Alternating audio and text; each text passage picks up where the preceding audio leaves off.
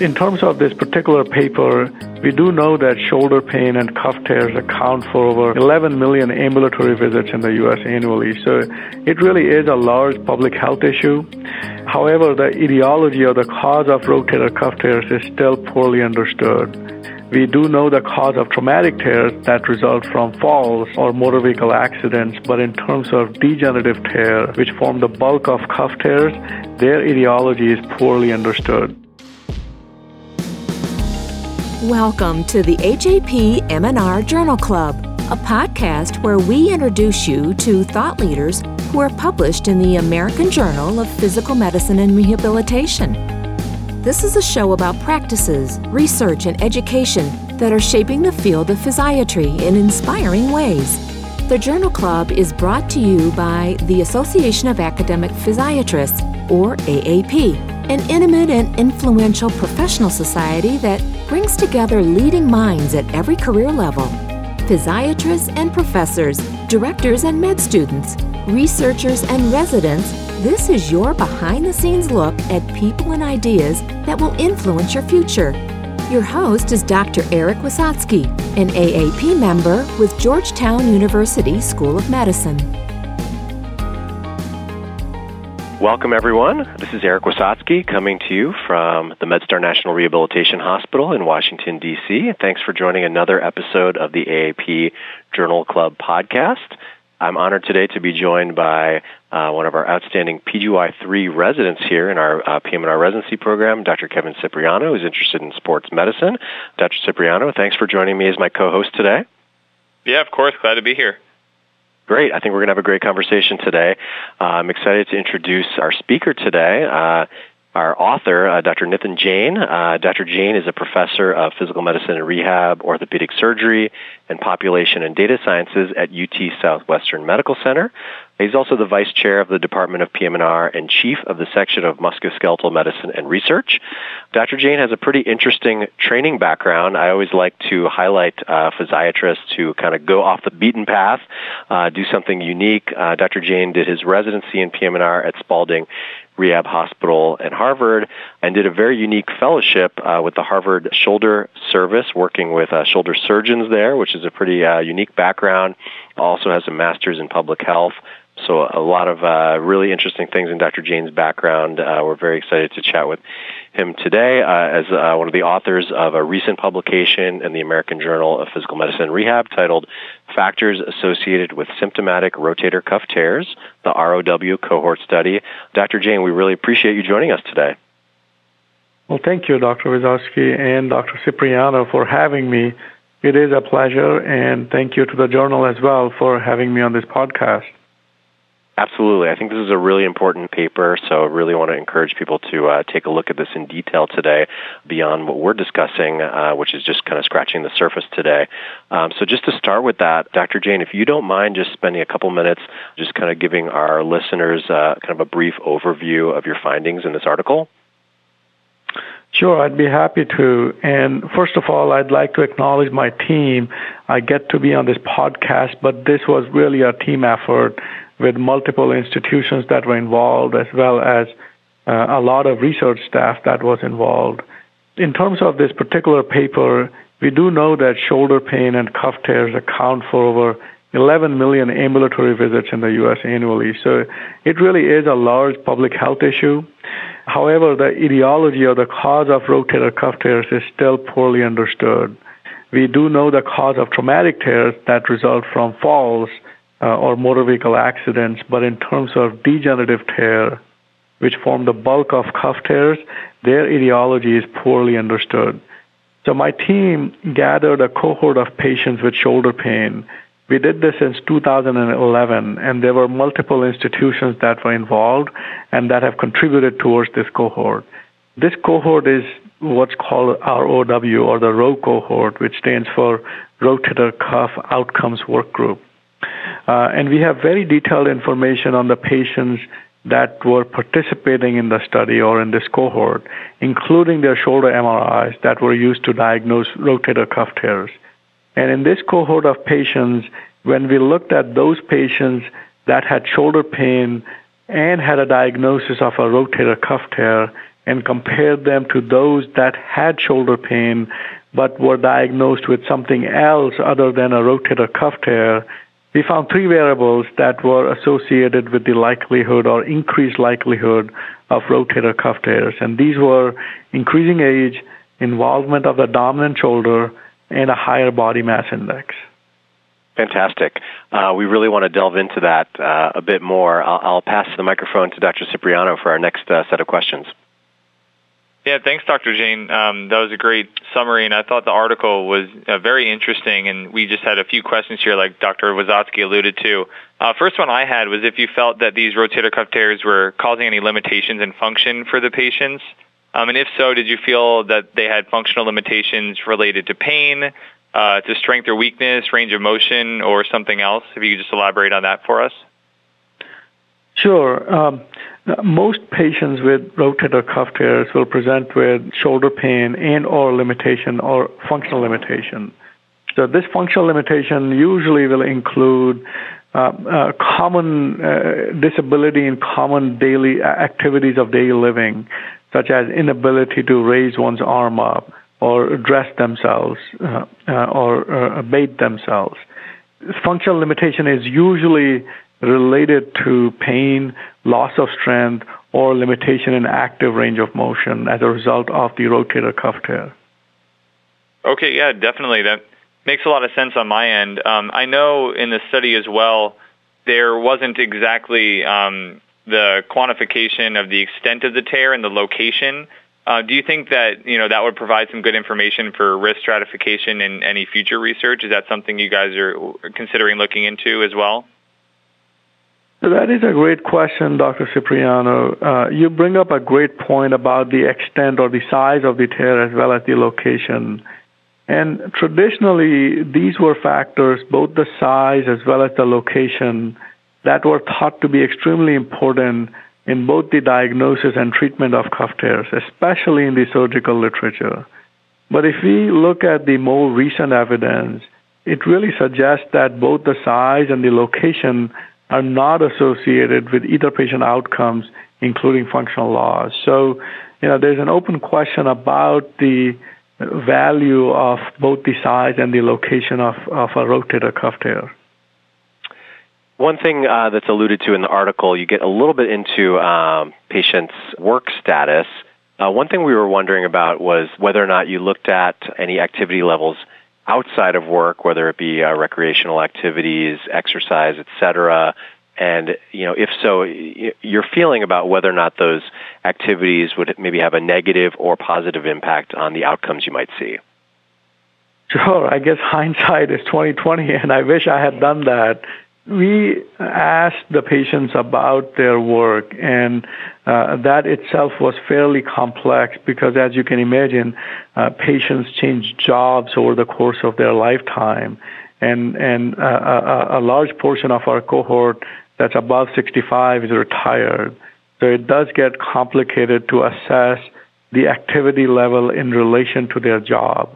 Now, outside of their job, it gets even more complicated to assess sports or weightlifting, especially over a lifetime. A rotator cuff tear, the way this study was done, which is really looking at degenerative tears as opposed to traumatic, these happen over time. And hence, the entire lifespan of the patient needs to be considered. So the short answer is we did not have data on activity outside of work, such as sports or weightlifting, and how that impacts degenerative cuff tears. Gotcha. Yeah, I mean, it kind of puts you on the spot here. It's purely speculation. I guess in your mind, if you feel like that was something you were looking at, what would you predict your findings would be in terms of that relationship between maybe those who are exercising more versus more sedentary patients? So again, this is pure speculation because we don't really have the data to support it. Now, we can make some inferences from the fact that involvement of the dominant arm was related to cuff tears, and we do see often that in patients with cuff tears, it's really the dominant arm that's involved. And the reason for the involvement of the dominant arm is because patients are using that arm a lot more than their non-dominant arm.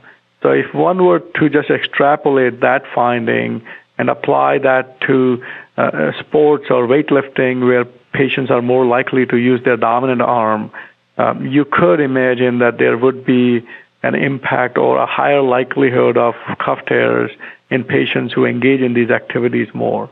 I think this should not be taken to suggest that patients should not be active or should not engage in sports or exercise.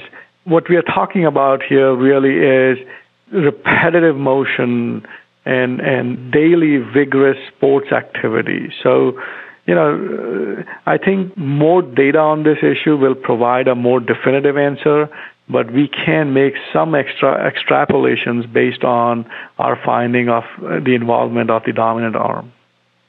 No, that's great. I appreciate you going through the nuances there because it's definitely a tricky area of balancing the right type of activity. Okay, back to you, Dr. Cipriano. Yeah, and thanks for all that, Dr. Jain. One thing that I always try to look at when I'm reading papers is how it might affect my clinical practice and kind of gauging what I can do to better improve patient outcomes going forward. So what I was thinking reading the paper, if a patient comes and presents to a physiatrist or any doctor with any of these risk factors that you mentioned are related, like age, involvement of the dominant arm, or, significantly high BMI, would this be more likely to jump into imaging studies for yourself if you're seeing a patient that has one or more of these risk factors? And would you go towards more aggressive management initially? Yeah, so that's, again, a great question and very frankly a judgment call where our data does show that in patients with these three factors, you have a higher suspicion of a rotator cuff tear. And as such, ordering advanced imaging would be reasonable. Now, that also depends on how advanced imaging, such as an MRI, would eventually change the course of the patient's treatment. So if the patient's preference and the physician's recommendation would be to try non-operative treatment, regardless of whether or not the patient had a cuff tear on the imaging, then that does affect the decision to order advanced imaging such as an MRI. However, if there is a dilemma of whether the patient would want to have surgery versus rehab, I think advanced imaging would be appropriate in that setting. Okay, that makes sense. Definitely, like you said, having the conversation with each patient and weighing the risks and benefits and seeing how it might change your management would definitely kind of move you towards one way or the other in terms of the imaging studies or what management you're looking to do for them.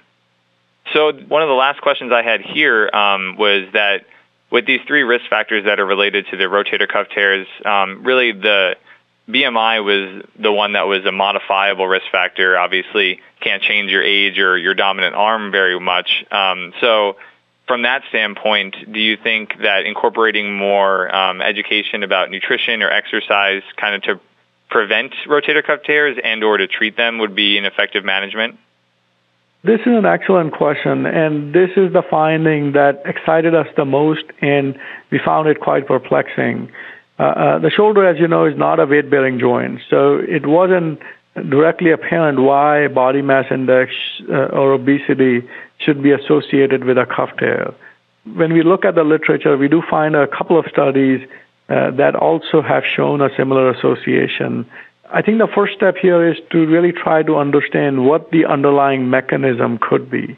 And we can only hypothesize at this moment, and some of these hypotheses include metabolic alterations due to obesity or vascular insufficiency of the tendon because of a higher BMI. And the whole idea of vascular insufficiency, we do know that as opposed to the muscle, the tendon is relatively avascular, and that's what leads to recurrent symptomatology. So once a tendon tears, its capacity to heal is minimal as compared to a muscle. And that's really why tendon tears are an issue. And this does open up a whole new area of research and understanding into both the etiology of cuff tears as well as potential treatments for cuff tears. So if really it's the vascular insufficiency that leads to rotator cuff tears, which potentially is related to BMI, we need to take a step back and think about the surgical management, which essentially anchors the tendon onto the bone? And is that really the right treatment versus looking at options into maybe improving the vascularity of the tendon? So, as I said, this was the finding that opens a lot of new doors. Now, it's still in its infancy, and we still don't understand the full picture of, is it really vascular insufficiency that's an important factor here, and is that why BMI was associated with cuff tears, given that the shoulder is a non-weight-bearing joint? But it opens a whole set of possibilities into future directions and potential future treatments and rethinking about repairing the tendon or anchoring the tendon back onto the bone.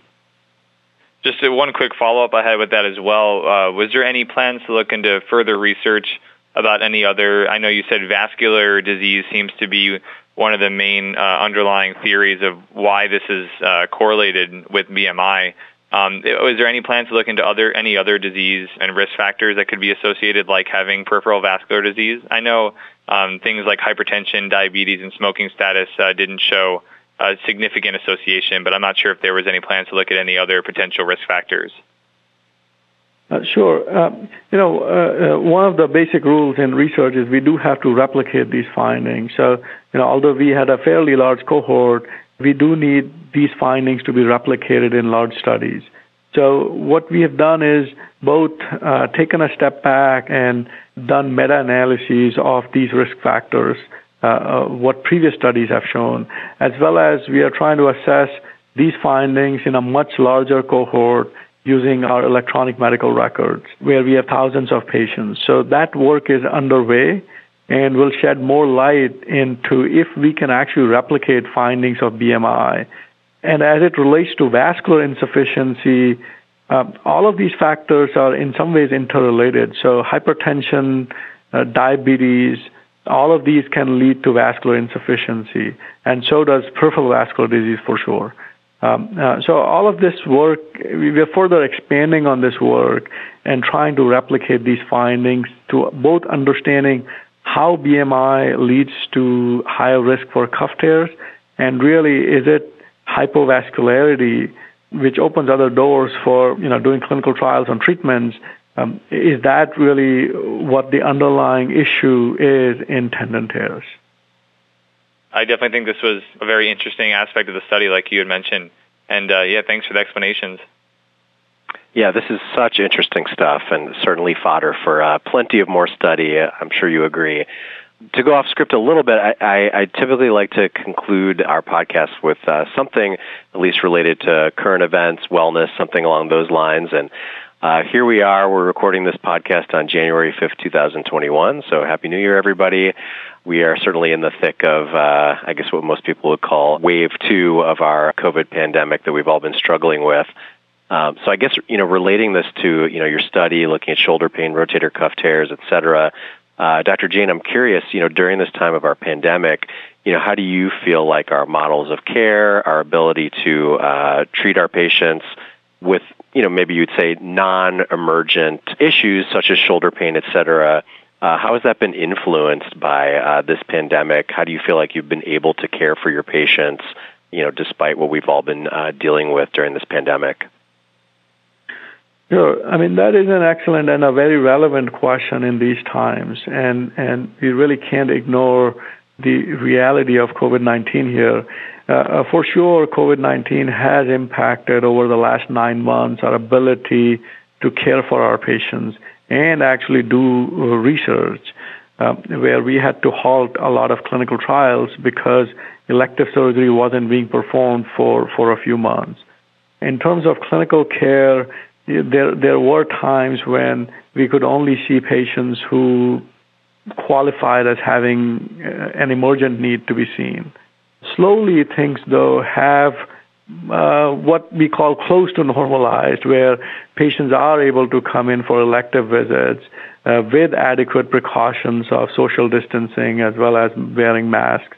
And now that the COVID-19 vaccine is out, there are high hopes, or there are hopes that this pandemic will be behind us. So no question that the pandemic has influenced our ability to take care of our patients, but at the same time, it's also provided opportunities to come up with innovative ways both to do clinical care as well as to do research, such as telehealth. We do have the availability of telehealth now, which we did not before the pandemic, or it wasn't that widely used. Similarly, virtual meetings, which we are all used to now in the context of research on shoulder pain, which was not something that was done that frequently in the past. So it's been, for sure, a challenging time for all of us, but necessity is the mother of invention. And there's many inventions that have come out of it, which I believe will live with us for a much longer time. Absolutely. Very, very well said. We've definitely had some very important innovations during this time that will live on, and it will be interesting to see if we have a rush of patients who maybe been holding off on seeing us until the pandemic subsides, but certainly sounds like you've been able to continue to provide that care for your patients, which is wonderful. So before we wrap up, Dr. Jain, was there anything, any last words, anything else you wanted to add regarding the study that we discussed today? No, I appreciate the opportunity to share this study with you and your podcast viewers, and thank the journal for this opportunity. Again, I do want to recognize my entire team that worked tirelessly and contributed towards this study. Absolutely, absolutely. So we certainly strongly recommend that our listeners open up their print or electronic American Journal of Physical Medicine Rehab to take a look at this study for yourself, to see all the details. And I want to thank my co-host, Dr. Cipriano, for joining me today, and certainly Dr. Nithin Jain from UT Southwestern for providing your expertise and enlightening us regarding this important study. Thank you so much for being with us today. Thank you. Yeah, thanks, Dr. Jain. Really appreciate you taking the time to join us, and thanks, Dr. Wisotsky, for having me as the co-host today. Appreciate it. Pleasure. Thanks for listening, everyone.